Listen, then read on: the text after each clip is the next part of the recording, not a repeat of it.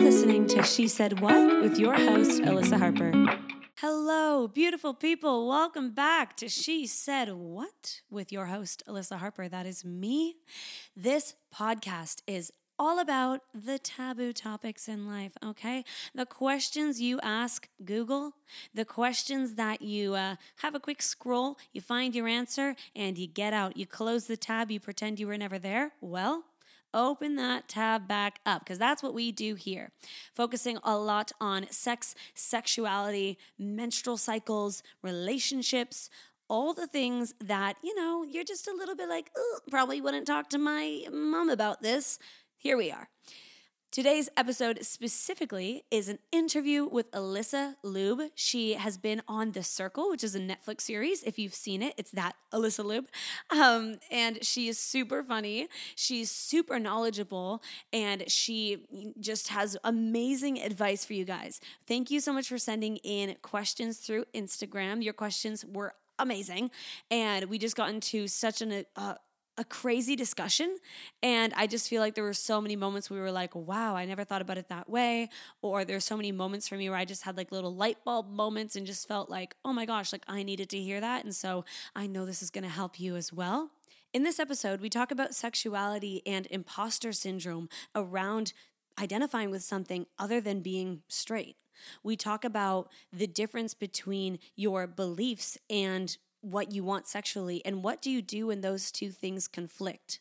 We talk about pain during sex and what to do when your partner is a little bit bigger than you're used to.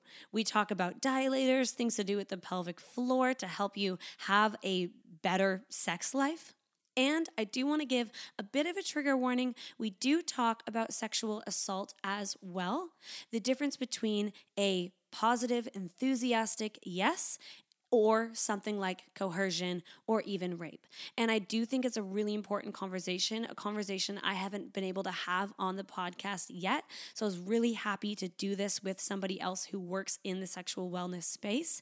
It is something that can provide a lot of clarity for you if you've ever been in a situation like this, provide a lot of validation for you. And I just think it's so important. So I'm really excited that we've had this conversation. I know you guys are going to love this episode. So let's get right into it. Enjoy.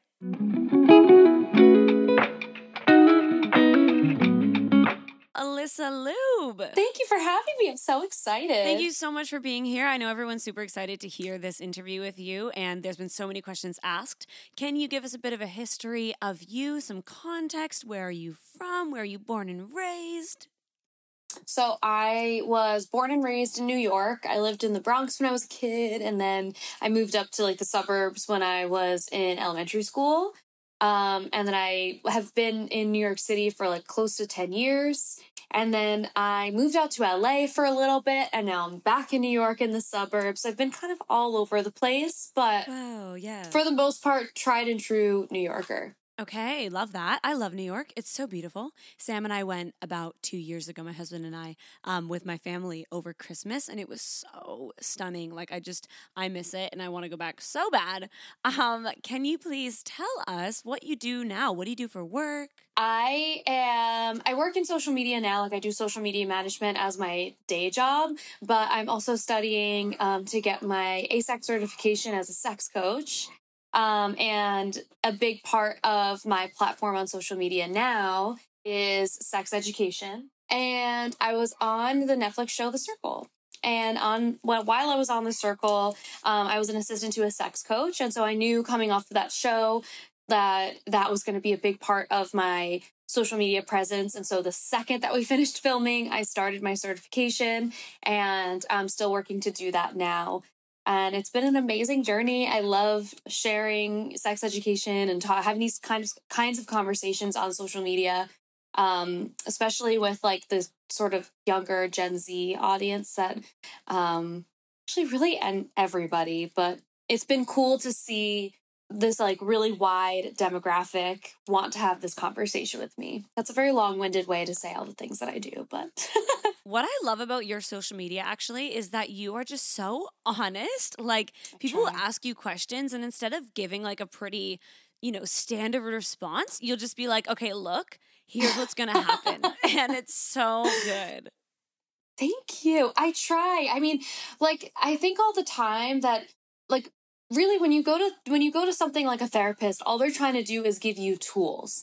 And if I can give people tools that are so much more like user friendly, I would rather do that. I think there are things that people, once you get too engrossed in like in a lifestyle, so even like people who have been in like the sex education lifestyle for so long, there are things that are not strange to them that when they're communicating with people who have no exposure to this at all, you know, are a little bit more gun shy too. And I like that I can be sort of like a bridge in between the two. I like that I can like sit in between both parties and be like, this is incredible advice from like a person who's super educated, but let's like translate it down to like what's actually going to happen when you're in those moments. Like one of the conversations that I had with a friend recently was she was asking me about dating advice if you are trying not to sleep with someone too early in your, you know, whatever, like courting each other, getting to know each other. And in my mind, I was like, you just don't. This feels very simple. But I was like, I know that that's not actually how this is going to go. So we're going to give you some rules and I'm going to tell you how to manage it. And this is how it's going to feel. I would so much rather like walk through it with people because I think that sort of like hand holding is really necessary for something like sex education and sort of like intimacy and relationships in general, especially now that it's gotten to be so sort of casual. Well, because I just feel like if you are in, you know, your scenario or even my scenario, when I talk about sex on my platform, I could easily just give very basic advice, like wear lingerie, you know? And that's great, but is it going to work for everybody? No, not for everybody. And it's really important that you kind of think about what's actually going on behind the scenes with people, why they need that advice, and to kind of think outside of the box when you're giving that advice. Even when it comes to people just being different person to person, even when it comes to pleasure, like people just like different things. Their body responds to different things. So you have to give all these different options. Yes. Yeah, absolutely. And that's been a really cool experience too, is learning how much gray area really exists in sexuality. And so much of it has existed in like sort of this like box of, if you are straight, then if you're a straight woman, these are the things that you enjoy. And that's just not the case. And sex is meant to be fun. Like it's meant to be something that's enjoyable. It's meant to make you feel connected to a partner. And literally any way you do that is okay. As long as it's safe and safe for both parties, consensual for both parties. Yeah, totally.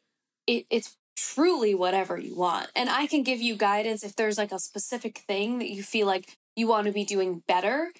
Then absolutely, by all means, reach out to all of your resources, including me, and, you know, and we can help give you those tools that are things that are so actionable and easy for you to do. But it's really, truly whatever feels best to you. And like one of the questions I get all the time is like how often is normal to be having sex with my husband or my partner or whoever it is? And it's like, I think that's the funniest question because I'm like, well, how much do you want to? What do you mean? Do you want to? I'm confused by your phrasing, you know, but people get so in their heads about what they think that their sex life should look like. Yeah, it's funny. Like that was actually something I went through with my partner when we first got together. Like we had that question of, should we be doing this a certain amount? Like, are we still healthy? And obviously when you first start dating someone, like there's more of that honeymoon phase and more of that kind of like, I guess, excitement around the relationship. You tend to be really, really into it. And then over time, that's just going to change naturally. And that's totally fine. It's not to say that we don't want to now. We absolutely do. But it's just that it looks different and there has to be more intention around it. But I would have moments where I would be like, what's normal? You know, I'm sitting there Googling it, like, how often should this be happening? I think with anything in a relationship, you need to adapt as the relationship changes. And obviously, sex is going to fall into that category as well. Totally. And it's an interesting thing when people get into long-term relationships and their sex life changes because it's so common that people get very concerned. But in reality, a lot of the way that we, not a lot, but a portion of how we interact with our partners in the beginning of our relationships comes from a place of wanting validation. It's like confirming that you're still interested.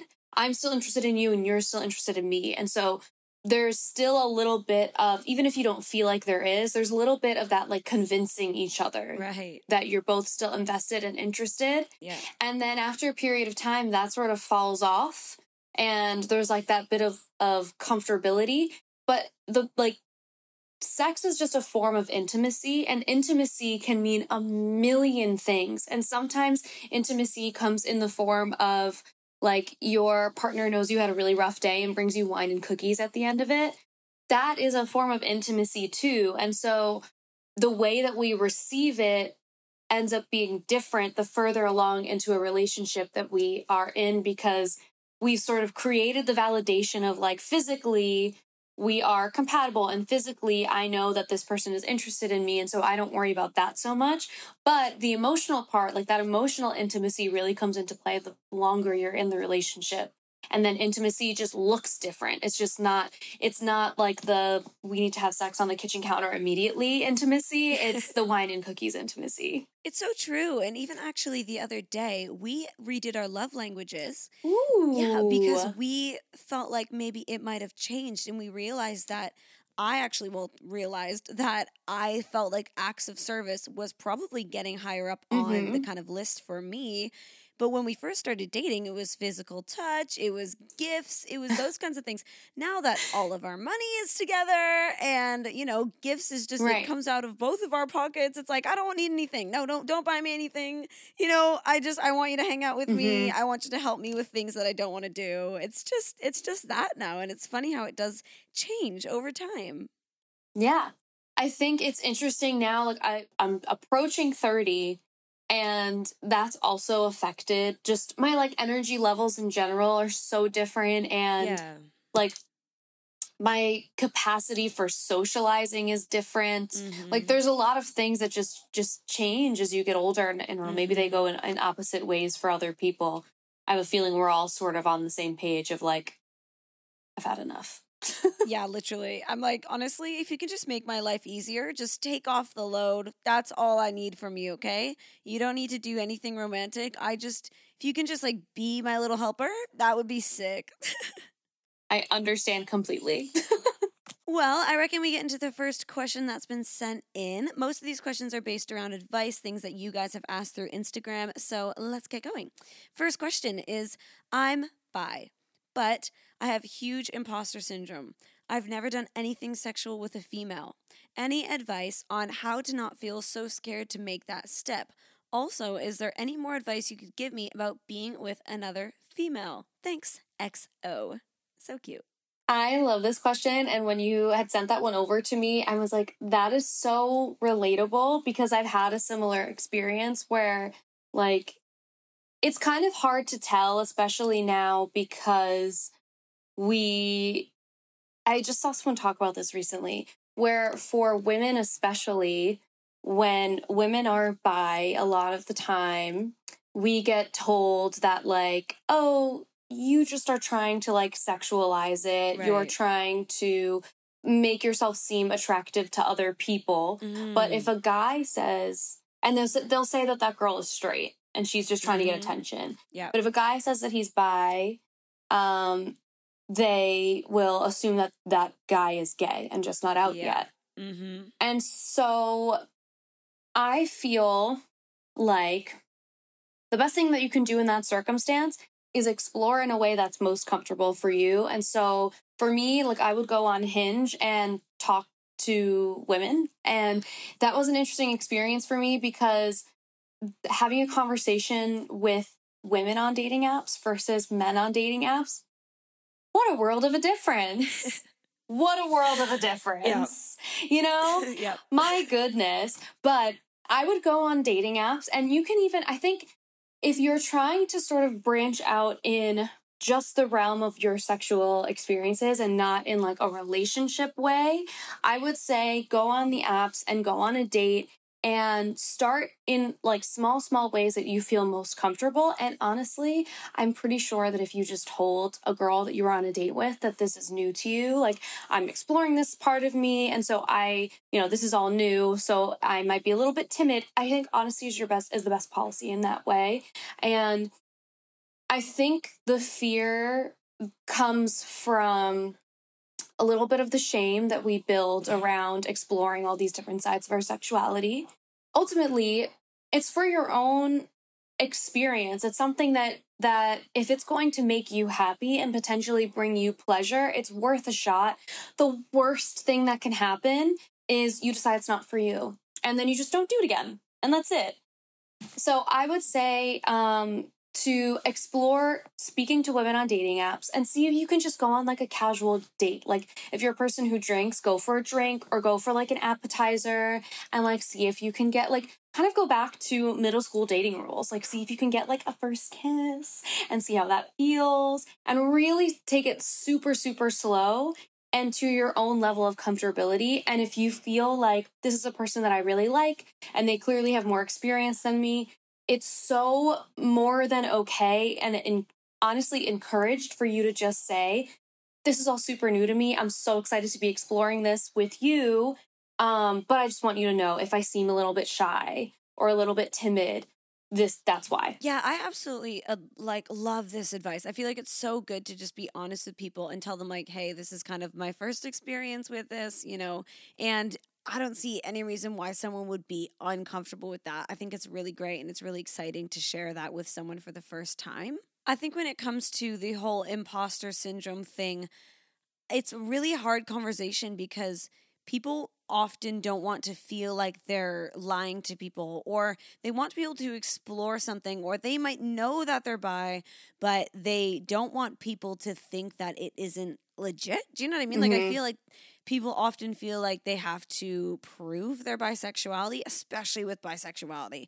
Because if you're like, right, I'm homosexual or I'm heterosexual, it's like, yep, okay, people can register that and understand that. But bisexuality, there tends to be this kind of confusion or assumed confusion around that person. Saying that, is there any advice that you could give anyone who wants to approach a woman or is looking for that kind of relationship and they want to do that, but they don't really know how? Girls are a lot nicer about like sliding into each other's DMs, things like that. Like, yeah, if you know for sure that this person is interested in the same thing that you are, then it's a lot easier to approach them. I think I saw like something like the LGBTQ community takes up like 2% of the population. It's a small community still. And so like the likelihood of someone being like super turned off by you even trying in a respectful way feels like relatively low. If you're being respectful and your intentions are in the right place and they are actually interested in you, you'll be fine. And if you feel like dating men is easier and you just are not willing to like wait, then date men. But if you find that your priorities change and you want to put the time and go for sort of the longer haul of really trying to date women, there's absolutely ways to do that, but it might just take a little bit more effort. But if that's where your priorities sort of shift, then your actions just have to shift along with those same priorities. But everything is possible. You never know. Right. And it's obviously going to depend so much person to person how you end up feeling. Like, I've heard some people say dating women is so much easier because, men, I feel like they're not as emotionally, invested, or they haven't taken the time to figure out how they feel on all these different issues. And so you always feel like you never know when they're going to dip. Like, you get ghosted a lot more by men, blah, blah, blah, blah, blah. I've heard that whole side of it. And then I've heard, it's so much easier to date men because I'm so used to dating men. And I've seen examples of what it's like to date men. And so it makes it a lot easier. And I think it's interesting. You kind of need to figure out like what you want out of going to try to be with a woman. Like, Do you want to just have like a sexual experience? Is this you just testing the waters? Are you looking for a relationship? And obviously, like, ultimately protecting the fact that this is a human that you're talking about. This isn't a body. This isn't just like, oh, I'm just going to go have sex with this random girl. Like, it's like, no, like, this is a person and they have feelings and you need to honor that, you know? But you can still say, you be honest about your boundaries and what you're looking for and be clear that you're not looking for a relationship. You just have to be careful to not over-sexualize someone because it's like a queer relationship, which is, you know, seems like an obvious thing, but people will kind of do it without knowing it sometimes. I know even myself, just being in the sexual wellness space, sometimes I talk about things in a sexual way and I don't think of it as being like too much because I talk about sex all the time. Like, do you ever do that where you just kind of like accidentally over-sexualize something and then you're like, whoops, like I didn't mean to do that. I'm just so comfortable in this area and you forget that other people aren't? 1,000,000%. But now that I've made such a presence of a spectacle, really, of being in the, in the sex like education space, I talk about sex all day long. The most random people. Like, my dad had a barbecue on Labor Day, and one of his friends was like, I got a couple questions for you. And I'm like, okay. You know, it's like never the environment I thought that I would be having that conversation, but it comes up now all the time. But I do forget how normalized it feels for me. And like one of the most absurd things I ever did was I went to the Museum of Sex and I took a Instagram story video while I was in there, not realizing like there are literal images of people having sex on it. Right. And I put it on my Instagram story like a big dumb idiot. And in my mind, I was like, oh, I'm just like looking at things that like I see all the time and I interact with this all the time and it's fine. And then Instagram was like, you're going to get banned, sweetie. What's happening? What's this? I was like, oh God, I'm sorry. And then I felt bad. I was like, oh my God, I'm violating the consent of the people on my Instagram, the people that follow me, because I just am showing them that, you know, but it's just so, it feels so like not scandalous to me anymore that I know 100% forgot that that's not everybody's experience. So good. Well, I'm going to get into the next question then. It says, my boyfriend and I are Catholic, so we haven't had sex and we go months without messing up, assuming they mean messing up as in doing things that are sexual but aren't penetrative sex. I get really triggered whenever he masturbates and looks at porn, even though I masturbate often and also look at porn. Why is this? Ooh. Religion and sex have a really complicated relationship, and it's tough because I'm not a very religious person, and so in terms of like the guidance on the faith end of things, I would say that this person should see if they can find a mentor that they trust for that type of a conversation that's within their faith, if that's important to them. But from the sex ed perspective, religion causes people to have a lot of shame and a lot of shame personally, shame about their bodies, lack of autonomy. They don't feel like they have control or ownership of their body or their sexual experiences. So I have some bones to pick with religion and the way that they interact with sexuality. But you know, like it's the kind of thing where if you have faith and this is a big part of your life, I could never take that away from you. That's beautiful and you have every right to enjoy it. What's frustrating about this question and this like circumstance is looking at it like they're messing up. Because if you are with this person that you feel committed to, and you already have sort of engaged in some sexual activity, and you're asking me, I'm not going to tell you stop doing that. Right. Because there's so much evidence, like actual research, scientific evidence to show that masturbation is healthy and good for you. Yeah. And I mean, with porn use, it's sort of a mixed bag. Like, there are definitely people who have addictions to porn, and obviously that's not healthy. There are people who watch types of porn that can give you sort of a skewed perception of what real sexual experiences are like. But there's also ways that you can find ethical porn, which is porn that's sometimes made from like the female gaze. There's a great website called Afterglow, and the woman who created Afterglow directs all of the films that go on there, and they're made by a female, really with like the female mentality in mind, and it's so cool. There's also websites like Bellesa where like they have a little bit more of like a more broad spectrum of what they offer. And so if it's the type of porn that he's engaging with that's upsetting to you, there are ways that you can find that type of entertainment in a little bit more of a controlled environment. I always feel like when you tell someone that they can't do something, they're going to want to do it. Mm-hmm. And that's probably why they're in this situation. It's because you've made a hard and fast rule that you're not going to do it. So I would say maybe a good compromise is if sex is completely off the table, how about masturbation is on the table? Even mutual masturbation, underrated and really fun. And so that person might not be touching you at all. Oh my gosh, yes. I tell people this all the time. Mutual masturbation is amazing because you literally get to show your partner, here's what I like, this is what I enjoy, this is the kind of touch I like, this is what I do when I'm alone. And then you also get to just really enjoy it and have such a nice time.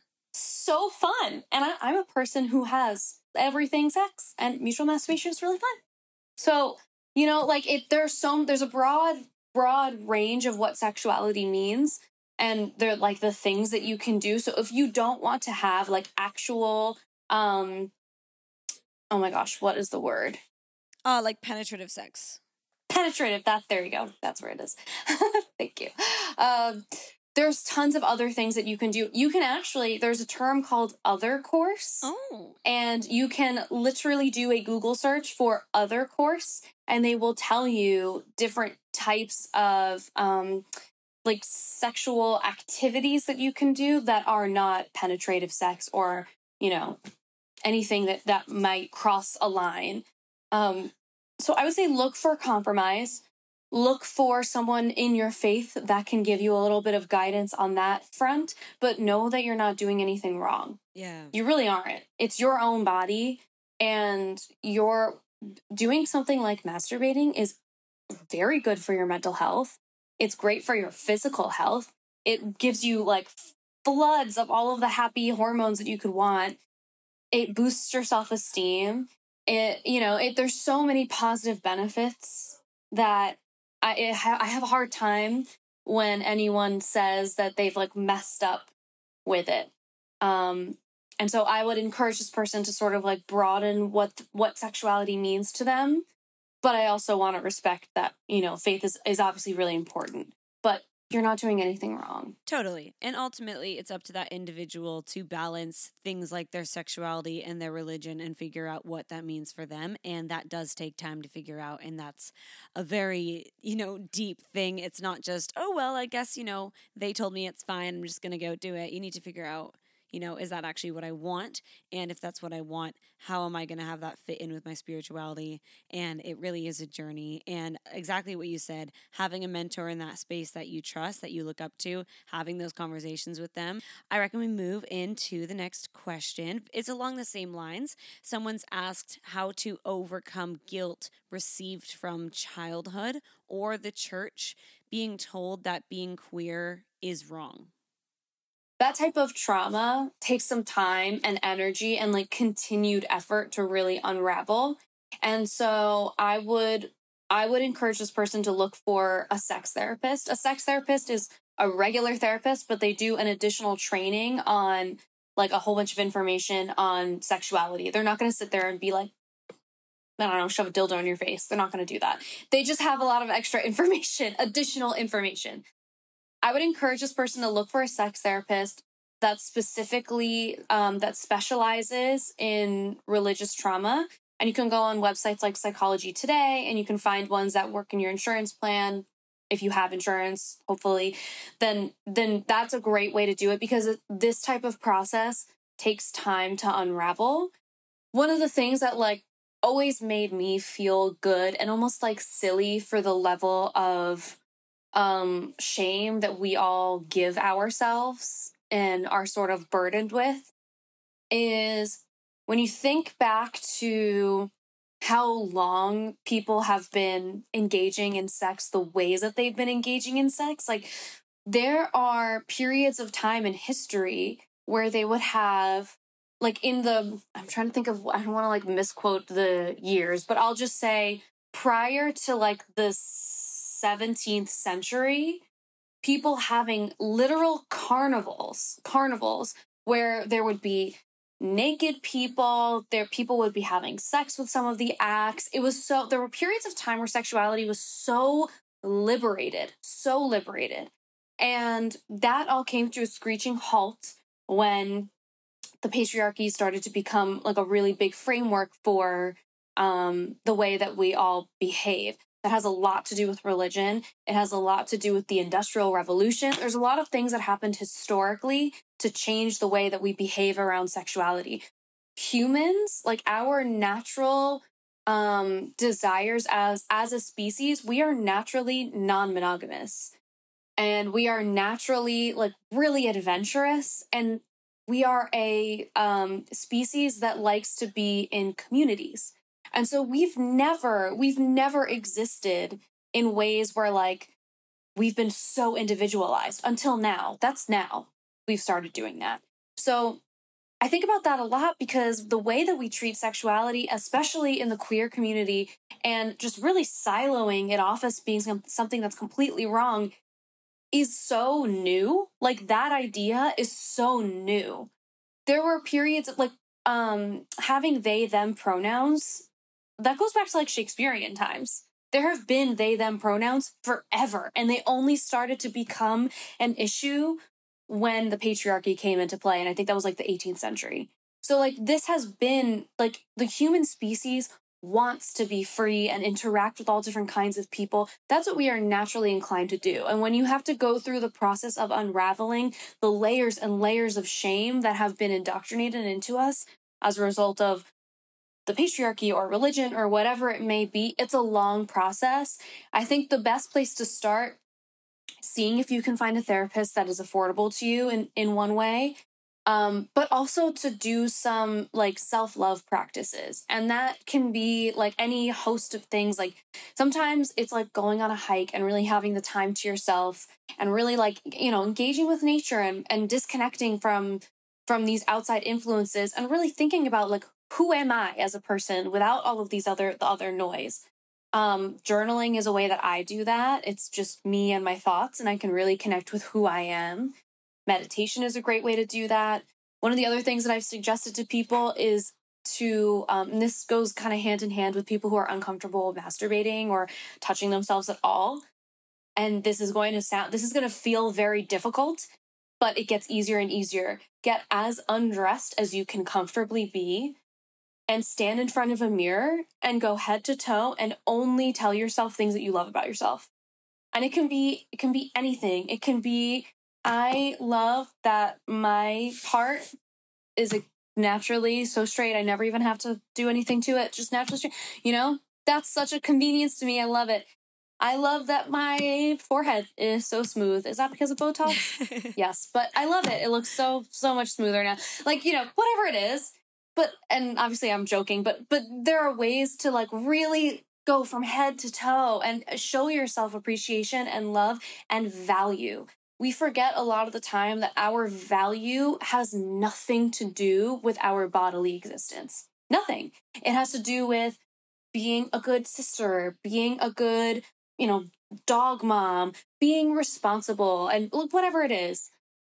Really think about what your value is as a person and how you feel about yourself and ground yourself in like who you are, and know that like that's the person that you carry on through all of these stages of your life. And so there's a lot to unravel with like the religious trauma stuff, but I would start with the self-love component because it's going to be a foundation for everything else that you're going to have to encounter and unravel in the rest of that journey. Gosh, it's so true. It is such an unraveling. It really does take time. And especially if you are in that space where you're choosing to kind of leave those beliefs that you had at one point and you're trying to unlearn things, it's going to be individual thoughts that come up. You're literally going to be like, I think that real sex is penetrative sex.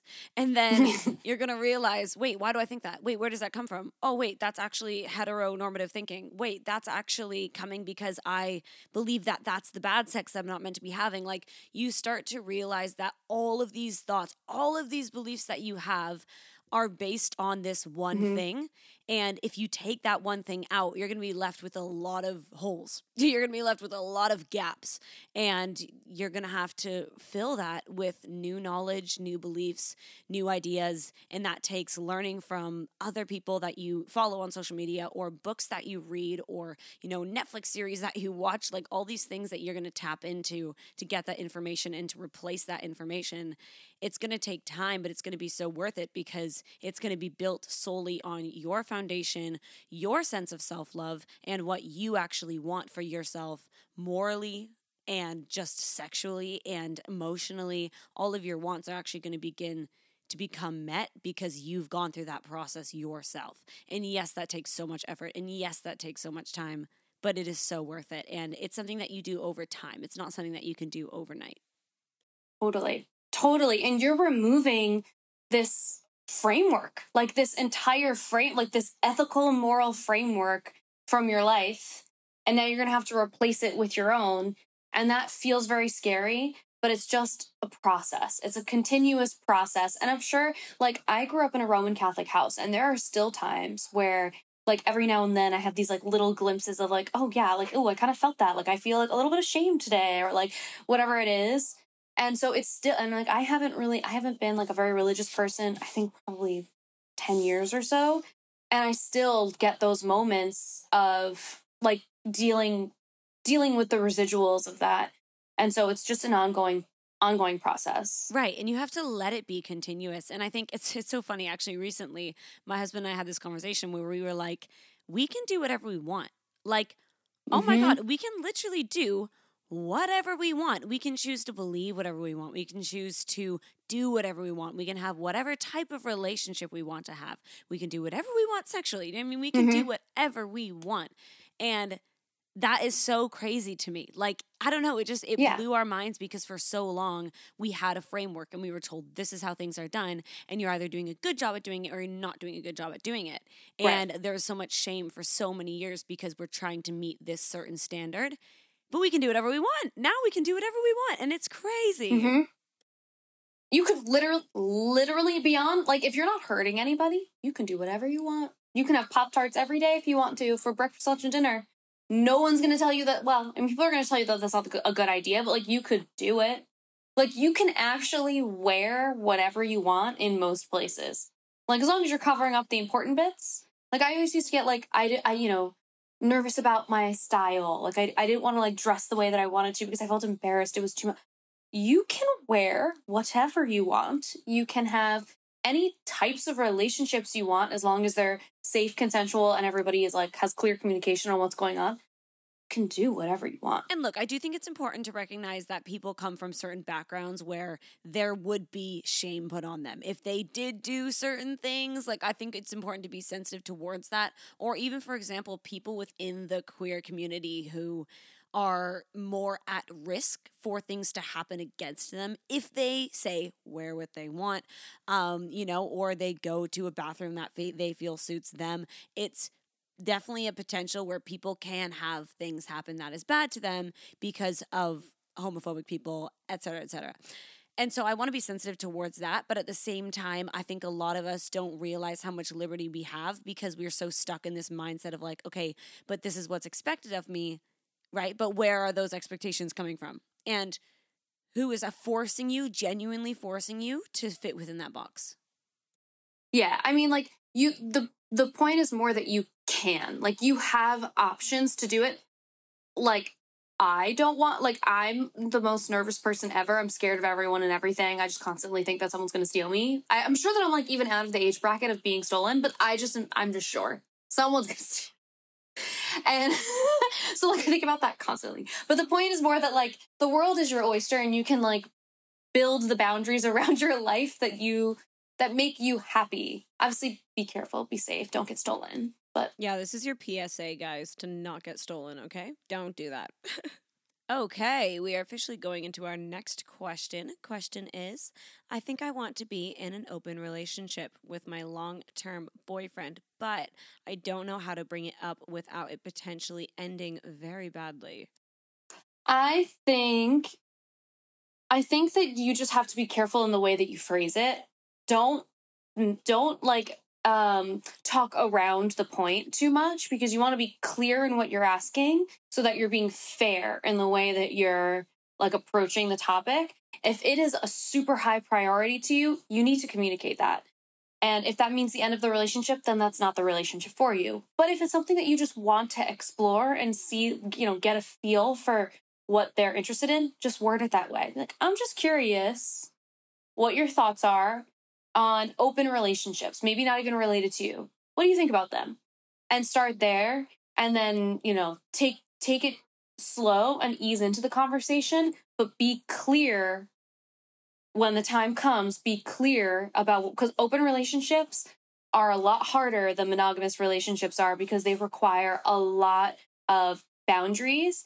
And I don't want to say rules, because it's not rules, it's more boundaries, but a lot of boundaries and agreements between you, your current partner, and any other additional partners.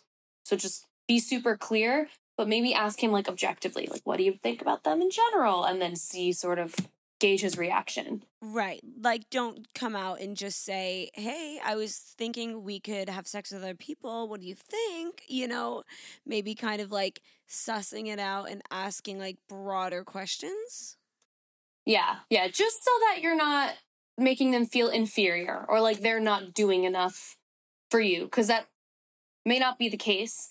And I would say speak in generalizations first. And then once you get a feel for like where the direction of the conversation is going, then you can figure it out from there. Right. Like, you just don't want to put yourself in a situation, I guess, where it's like, well, there's no going back. It's like, this is what I want. There's no going back. And obviously, ultimately, if that's what you want and you're like, this is what I want for sure, I know that, I just really hope the other person also wants this and would be, down for this.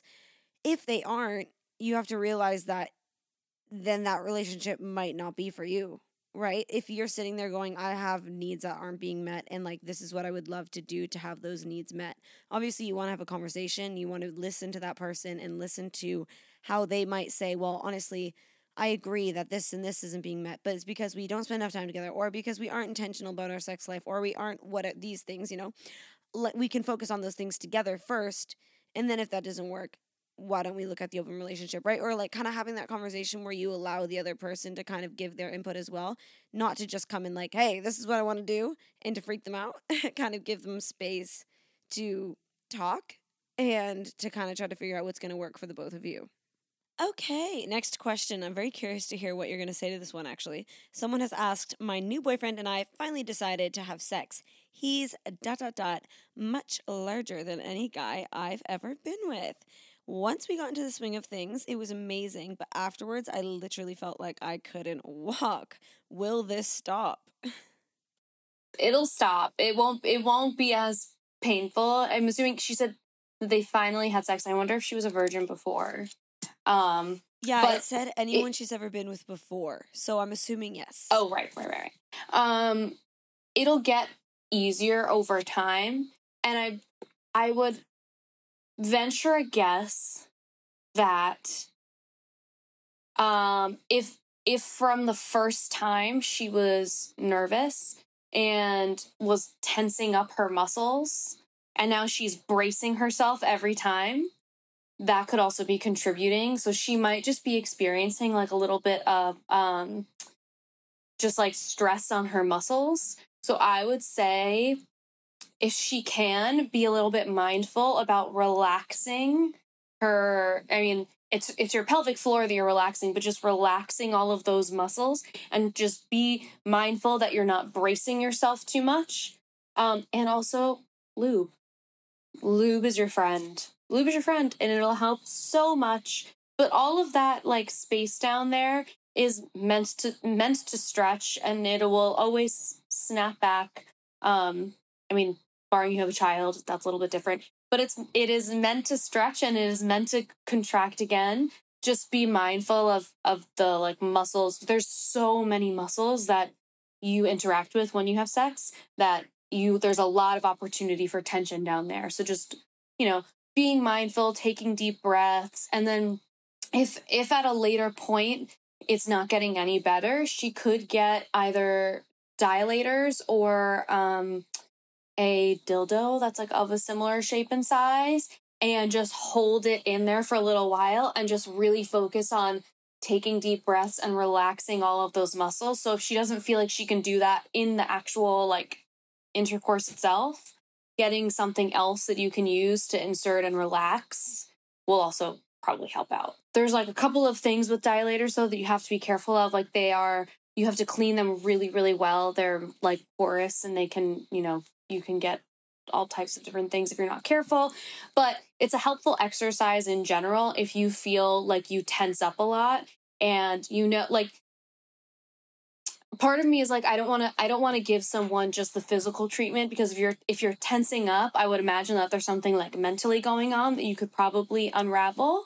But if like, okay, this is just anxiety and I know what this is from and I'm just getting in my head, it's not a bad idea to get lube and either a dildo or a vibrator or something that you can insert, or a dilator. And dilators come in sets. Can you just quickly explain what a dilator does? Yeah, so a dilator is a set of, they're just like little plastic pieces that come in a variety of sizes, and they're meant to stretch out the pelvic area. And so you can use them like a pelvic floor therapist might use them, like physical therapist might use them to help loosen up that area or to train that area. But you would just put a little bit of lube, you would insert it at the smallest size, and you can like take deep breaths and sort of meditate on it for a little while, kind of like have the internal dialogue of like, I'm okay and this is fine. And then once you feel comfortable with that smaller size, you would move to a larger size. So you're kind of training your body to not have like this adverse response of something bad is happening and I need to tense everything up. You're training your body to like sort of accept that as being something enjoyable and okay to happen. And that can be something that like that's a response if you've been sexually assaulted or anything along those lines. Something like a dilator can be really helpful. But if you also just are dealing with like anxiety because you know that this person is bigger than anything that you've dealt with in the past, that could be a sort of creating stress for you. And a dilator or a dildo with lube, please God, with lube. Yes, please God, please just do it. If I could have like one crusade for the rest of my life, it would be that like everyone should use lube. And it's really just a gift to me that my last name has lube in it. I love that.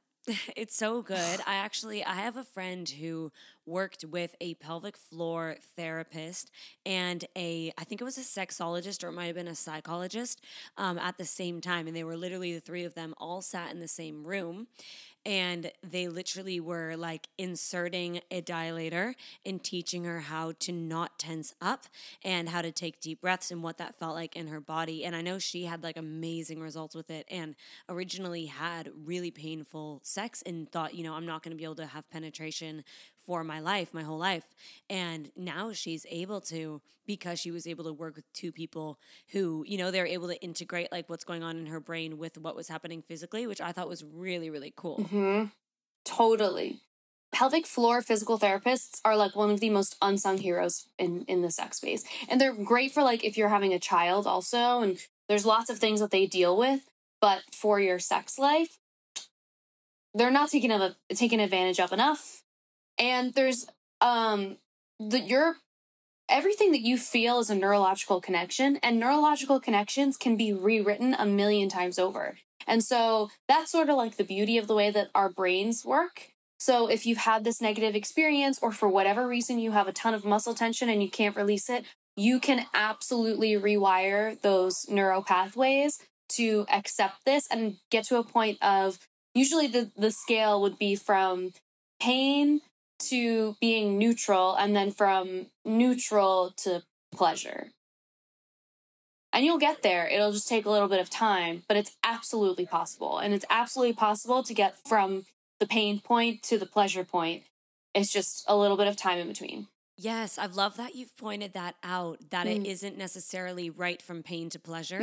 It is from pain to neutral to pleasure sometimes. And sometimes with things that happen during sex, you need to kind of like workshop it and separate it from a sexual moment, even if that means like saying to your partner, like, okay, I want to try something, knowing like, okay, this isn't like we aren't in the moment, whatever, it's fine. We're actually just kind of trying something. And now we can use this as a tool now that we know how to do it or that we're comfortable with it going into other experiences. Well, going into our next question, someone has asked, I tend to have codependent tendencies in romantic relationships and just fear in general being certain places alone as a woman.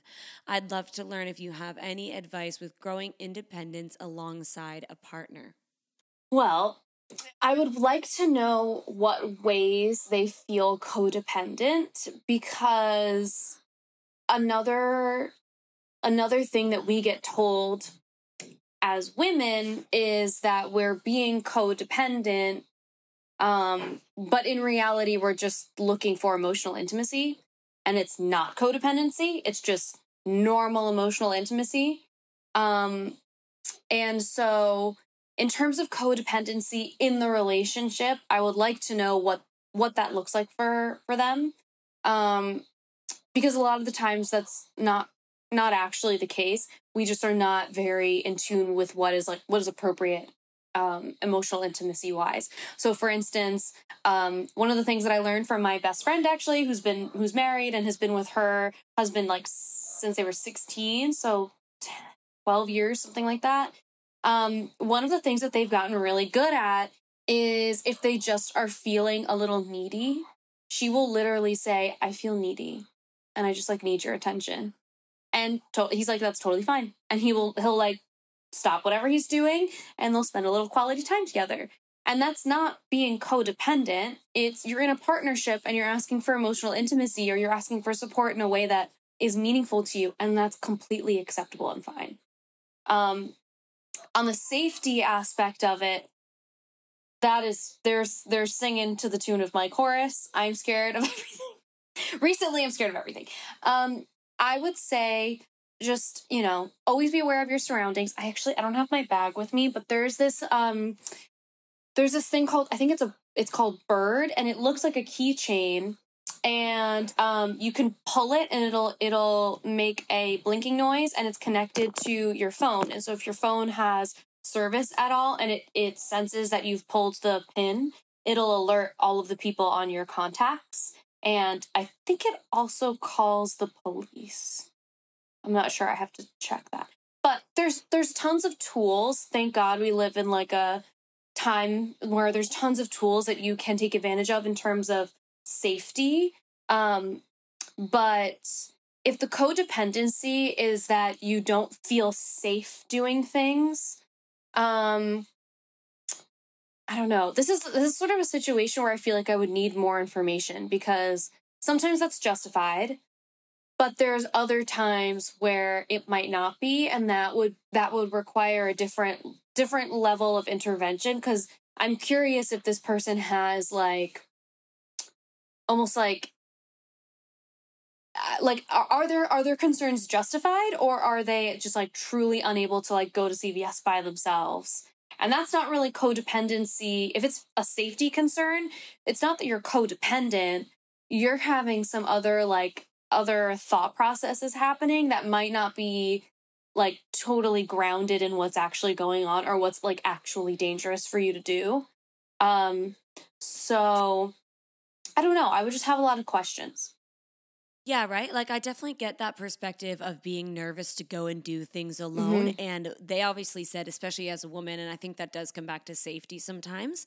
I started reading a book recently, and it was like, gender bias in the world and how basically, you know, women are not going to be as safe in all these different situations. I was reading all these crazy statistics about like, you know, rape and assault and all this stuff. And I just, after reading that book, I'm like walking around nervous now. I like notice myself like looking behind me and stuff. And I don't want to be that way, but it's just like, it's so annoying that when you read something like that, even though it's educational, you end up being like, right, just going crazy because you start getting nervous and anxious. Hey, yeah. But you can't live your whole life like that. So you got to figure out, and like maybe you could take baby steps. Maybe like if you would normally go to CVS only if your partner is with you, maybe you like have them on the phone and you just keep the phone line open and you go about your business and then you come back and like you take little baby steps that way. And that can be, there are like different approaches to like therapy-based approaches to breaking that sort of mindset down and really resolving like what the actual root of the problem is.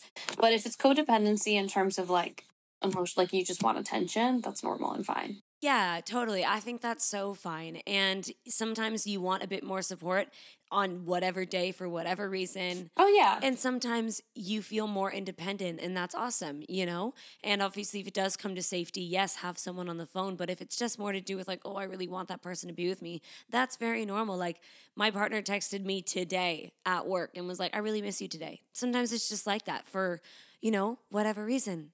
And sometimes I really want him to be with me. And I'm like, oh, I don't like going out with friends, you know, without you. I just really like your support. It feels comfortable. Obviously, if I really like his company, I'm going to want him to be around. And that's very normal. But you do need to figure out if there is a line there that you're crossing where you're not allowing the two of you to have your separate lives. But as long as you have your own separate lives, enjoy your time together. And there's nothing wrong with that. Going into our next question, this is kind of along the lines of safety and a little bit of a trigger warning talking about sexual assault. I did have somebody ask, what's the difference between someone trying to convince you to have sex and rape? Because if I said yes, isn't that my fault? But what if I felt pressured? I feel like this is a really good question and something I see more often than obviously I would like to see it, which is never. So no one should ever be convincing you. You shouldn't need to be convinced. If you need a little bit of time to like break out of your shell, that's fine. But if you said yes to appease a person, that's still unconsensual. You didn't like really, I mean, I guess you gave verbal consent, but so you can't really like legally you don't have a case there because you said yes. However, how you feel emotionally is valid. And so if you're looking at that situation and you're saying, this didn't feel right to me, you are completely within your right to feel like you were taken advantage of because you were. You were pressured to the point of saying yes so that that person felt like they had consent, when in reality, I'm sure that that person also knew that they didn't have your actual consent. Consent is an enthusiastic yes. That's always what it is. Consent is an enthusiastic yes. So if it's a yes out of coercion, that's not consent. That's coercion, and that is taking advantage of a person who you know is vulnerable and you know that you can pressure into making a decision. And so the like word rape feels confusing to me sometimes because the like sort of images that we have with that are not always what it is. But that experience sounds non-consensual to me. And if it feels non-consensual, then that person is valid in going through the healing process of any other victim of sexual assault. Because that was not an enthusiastic yes. It was a yes to, move the situation along or whatever, or to feel safe, which a lot of the time is the way that sexual assault happens, is people wanted to feel safe and they felt like that was the safest option that they could take. And that still is sexual assault. That still is non-consensual and that is rape. So, yeah, I that's not an uncommon scenario, unfortunately. And that person should not feel guilty, not feel like it was their fault. They were pressured and borderline forced into doing this. And that doesn't mean that you're a weak person, a guilty person. You were put in a vulnerable situation. You did the best you could with the information you had at the time. And so it's a moment of, recognizing that this wasn't your fault, recognizing that it wasn't your choice, but knowing that there's plenty of healing along the way. And there's so many, thankfully, resources available to you now to help in that process. But yeah, that sounds like it was not consensual to me. So I'm very sorry that happened. And unfortunately that happens more than it should, because we don't feel like we have the right agency anymore over our bodies. We feel like we're sort of stuck with these choices when we're not most of the time. So yeah. Yeah, and I mean, it's such a hard topic because I feel like these things happen in situations that aren't naturally or like normally displayed to us. Like we picture like we're running alone in the park and someone jumps up behind us, but unfortunately it typically is someone who you love and you trust. Unfortunately, it's someone who's typically close to you, and it happens in quick moments where, the yes or no wasn't really given clearly, and suddenly you're sitting there going, well, I've said yes now, and it's this feeling of, what am I going to do? I can't leave him like this. And just that kind of pressure, it's a really kind of gray area, but ultimately, if it's not enthusiastic consent, it should never happen. It's to the way that you were saying earlier in the conversation of like talking about these situations like they actually happen. Like the way that they happen in real life, like the way that this happened to this person. Like that happens all the time, and that is non-consensual. It's not an enthusiastic yes. But we've also made a lot of progress in defining what that means as of late. And so we're all like, I don't think that I learned like enthusiastic yes until I started working in this whole, sex ed space. Oh, same. And I feel like I identify with some of this person's story. And I think a lot of us do. And it's hard because, we watch something and there's a scene like this or something like this happens, say, in a movie, and it makes us really emotional. And it's not just because, it's really sad to think that happens to people. I think we all feel like we've had a piece of this. We've had a piece of like that pie, And even if we haven't had that whole story, we've still had moments where we felt that pressure and we felt that discomfort. And it's horrible because we all actually, a lot of us really do relate to this, and it is so much more common than we think it is. Look, if someone's ever in that situation where they feel like they've already kind of said yes, but they don't know what to do, how to move on, how to change it to a no, how to kind of step in and stand up for themselves, how do we get better at standing up for ourselves? How do we get better for saying what we want in that moment? I think a lot of that comes with doing those like self-love practices.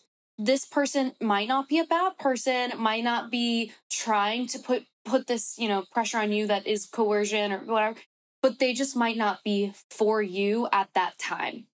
They sound like someone who has some growth to do. And it's important, I think, to not think in your head immediately that this person is a bad person, because I think that like for me, like that would be where the guilt would come from for me. It's like, this person is not a bad person. They're not asking me to do something bad. So like, why don't I just do it? And that's not really how that works. Like it should be enjoyable for both parties. And if you can have that internal conversation of, is this an enthusiastic yes? And if you say no to yourself, there is nothing more important and more valuable than honoring yourself. You have to be taking care of your own best interest first. You are the person that you wake up with, go to bed with. This is the body that you carry with you the rest of your life. This is the brain that you carry with you for the rest of your life. And that person just might not be for you. And that's okay. That's okay. It doesn't make you any less of a good friend, a good student, a good sister, go back to those value statements and go back to standing in the mirror and saying, these are all the things that I love about myself. All of those things are still so true. So true. And so walking away from those situations, if that person is right for you, they're not going to care that much. They might be a little bit disappointed, but they'll move on and you can revisit it at a later time. But there is, barring a safety issue, there's no downside to saying no. There's only upsides, really. Because even if the worst case scenario, again, barring a safety issue, even if the worst case scenario is that this person decides that they don't want to interact with you anymore, fine. That just means that person is not for you. And that's okay. That's not a bad thing. You weren't rejected. That just is not a person for you right now. They might be later, but at this very moment, no. And I think it's also interesting that we're so agreeable when it comes to situations like that, when like, if this is a person that you trust enough to have conversations like, where do you want to get dinner? And this person's like Chinese, and you're like, nah, I don't want Chinese. You should be able to do that in that situation too.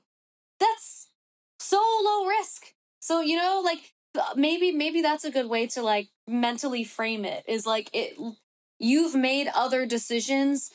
You've likely made other decisions that are in conflict with that person, and you've survived all of those other ones.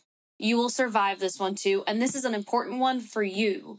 Like, this is an important win for you, not for that person. Right. It's so important to know that when you're able to stand up for yourself in those moments, you are actually stepping into who you are and you're actually growing that self-love. And it's hard because in that moment, it feels really challenging. It doesn't feel like, oh, this is like a cute self-love moment. Mm-hmm. It's like, this is me making myself feel really uncomfortable by standing up for myself, but that can actually be really difficult, right? It's interesting when someone goes through something like the person in the next question. I'm curious to hear how it all kind of ties together. They've asked, what should I do if a guy doesn't want to wear a condom? I find myself saying it's fine because I get nervous in those situations. How can I get myself to say what I need to say without ruining the moment? And this is really interesting, this whole idea of ruining the moment and like not being able to continue that moment. But I guess in the same way, do you want to continue that moment if it's not what you want or if you don't feel safe? I remember feeling that way. So like I have my old self and my current self butt heads with this all the time, because I remember being like, risk it. But you know what? It's a similar thing of, if a person cares about you, they will wait until they have a condom. You just need to honestly, this is not going to be the answer that they want to hear. You just have to put your foot down and think about how there are plenty of STIs that are not curable. And there are plenty of STIs that don't have any symptoms specifically for men. And that will give women symptoms, which is disrespectful, but it'll happen. So again, you need to have your own best interest in mind. And unless you have two options there, you either risk it. Well, you either force this person to, like, how many options do we have? You either force this person that tell this person that's your only choice or I'm leaving, or you risk it. And if you risk it, you're the one putting yourself at risk. So just don't do it. It's truly, I hate to like be like, dare, don't do it. But like, truly, it's not worth it. And there's dick everywhere. If that one is not gonna work, believe me, you could flick a dime and you will find it elsewhere. It's not worth it. The potential of, the potential of having an STI that you could have forever, you would have to manage forever. And I'd also like to remind you that if this person is not going to put on a condom, the likelihood of them honestly and earnestly being tested for STIs regularly feels very low to me. Because if they don't have condoms and they knew that they were going to have sex, like, there's no way that this is a person who like went to a clinic and got tested or went to their doctor's office and got tested. And you're going to sacrifice the moment, which you can restart again. The moment is not gone forever. The moment will come back. But you're going to sacrifice the moment, and then you're the person who's going to feel like a big dumb idiot when you have to like go to the clinic and like get tested and been like, I could have just avoided this whole thing. You know, it's not worth it. And I remember like the only thing I remember from whatever I learned sex education wise in high school was my teacher saying, if everyone is naked, no one is going anywhere. No one's going anywhere. Just put the condom on. Just put it on. Fuck the moment. It'll come back. It will. It will absolutely be back. And it's not as like moment ruining as you think it is. And once you kind of like do it one or two times, you'll realize it's like not a big deal at all. And the person will likely be like, if this is a person who gives a fuck about you, I don't know if you curse on your podcast, but if they give any yeah, okay, great. If they care about you, they will feel better that you even asked. Like, they'll be like, you know what? You're right. Good point. I'm going to go do that. And it's not going to ruin the moment. I promise. Oh my God, yes. Like, you are so much more important than the moment, you know, and the moment will come back. I love that. Well, somebody has asked, last question here is they want to get into becoming somebody within the sexual wellness field. They love the kind of work that you do, or you seem to be educating, you know, through your social media and whatnot.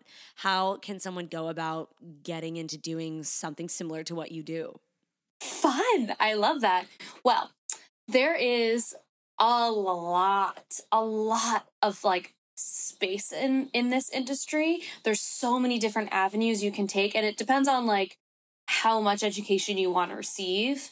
There is the American Association of Sexuality Educators, Counselors, and Therapists. It's AASECT, so AASECT.org. And they'll give you like the whole rundown of every single type of job in the sex field that they will certify you for. AASECT is like the sort of governing body in the US. And I'm sure that there are other like international versions of that as well, but I only really know like the way that the US does it. So AASECT.org is a great place to start. And they will give you a whole outline of all of these different types of jobs. There are counselors, there are coaches, there are therapists.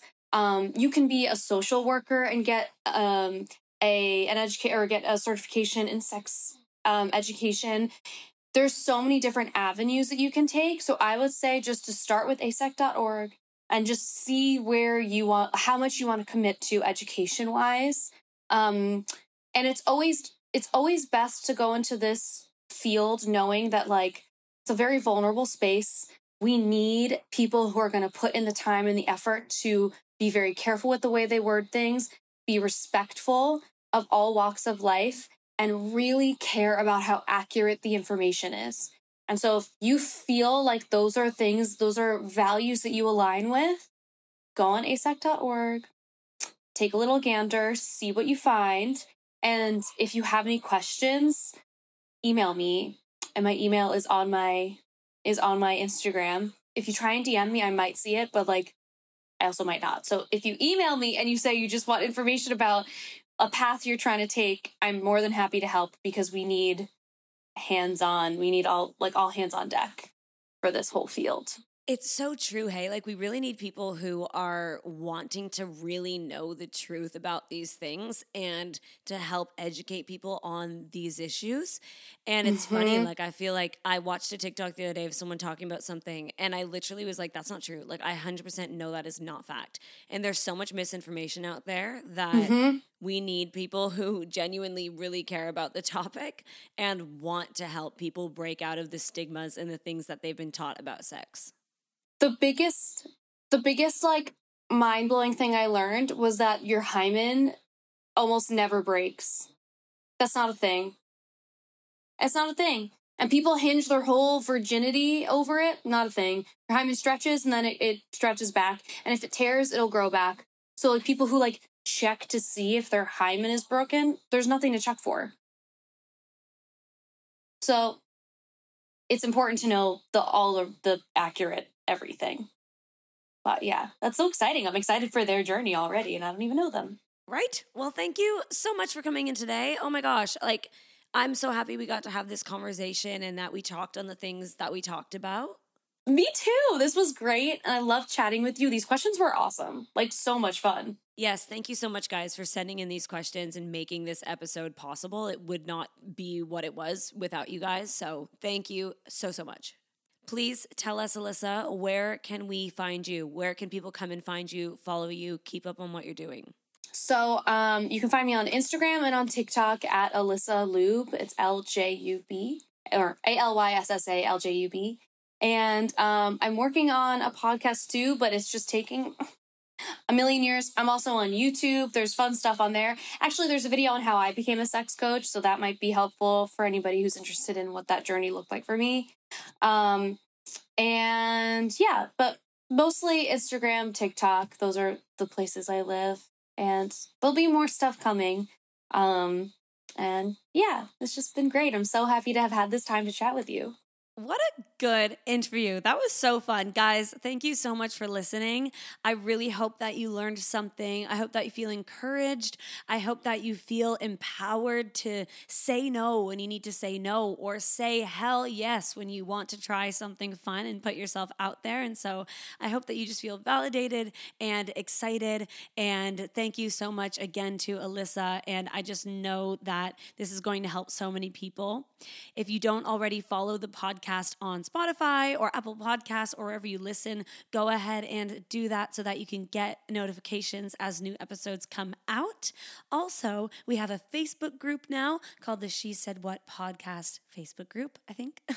And we have a bunch of people over there already connecting and chatting about the episodes. And we're about to be starting a book club over there as well, focused around sexual wellness and feminism and all the good things. So come join us over there. Let's have a chat.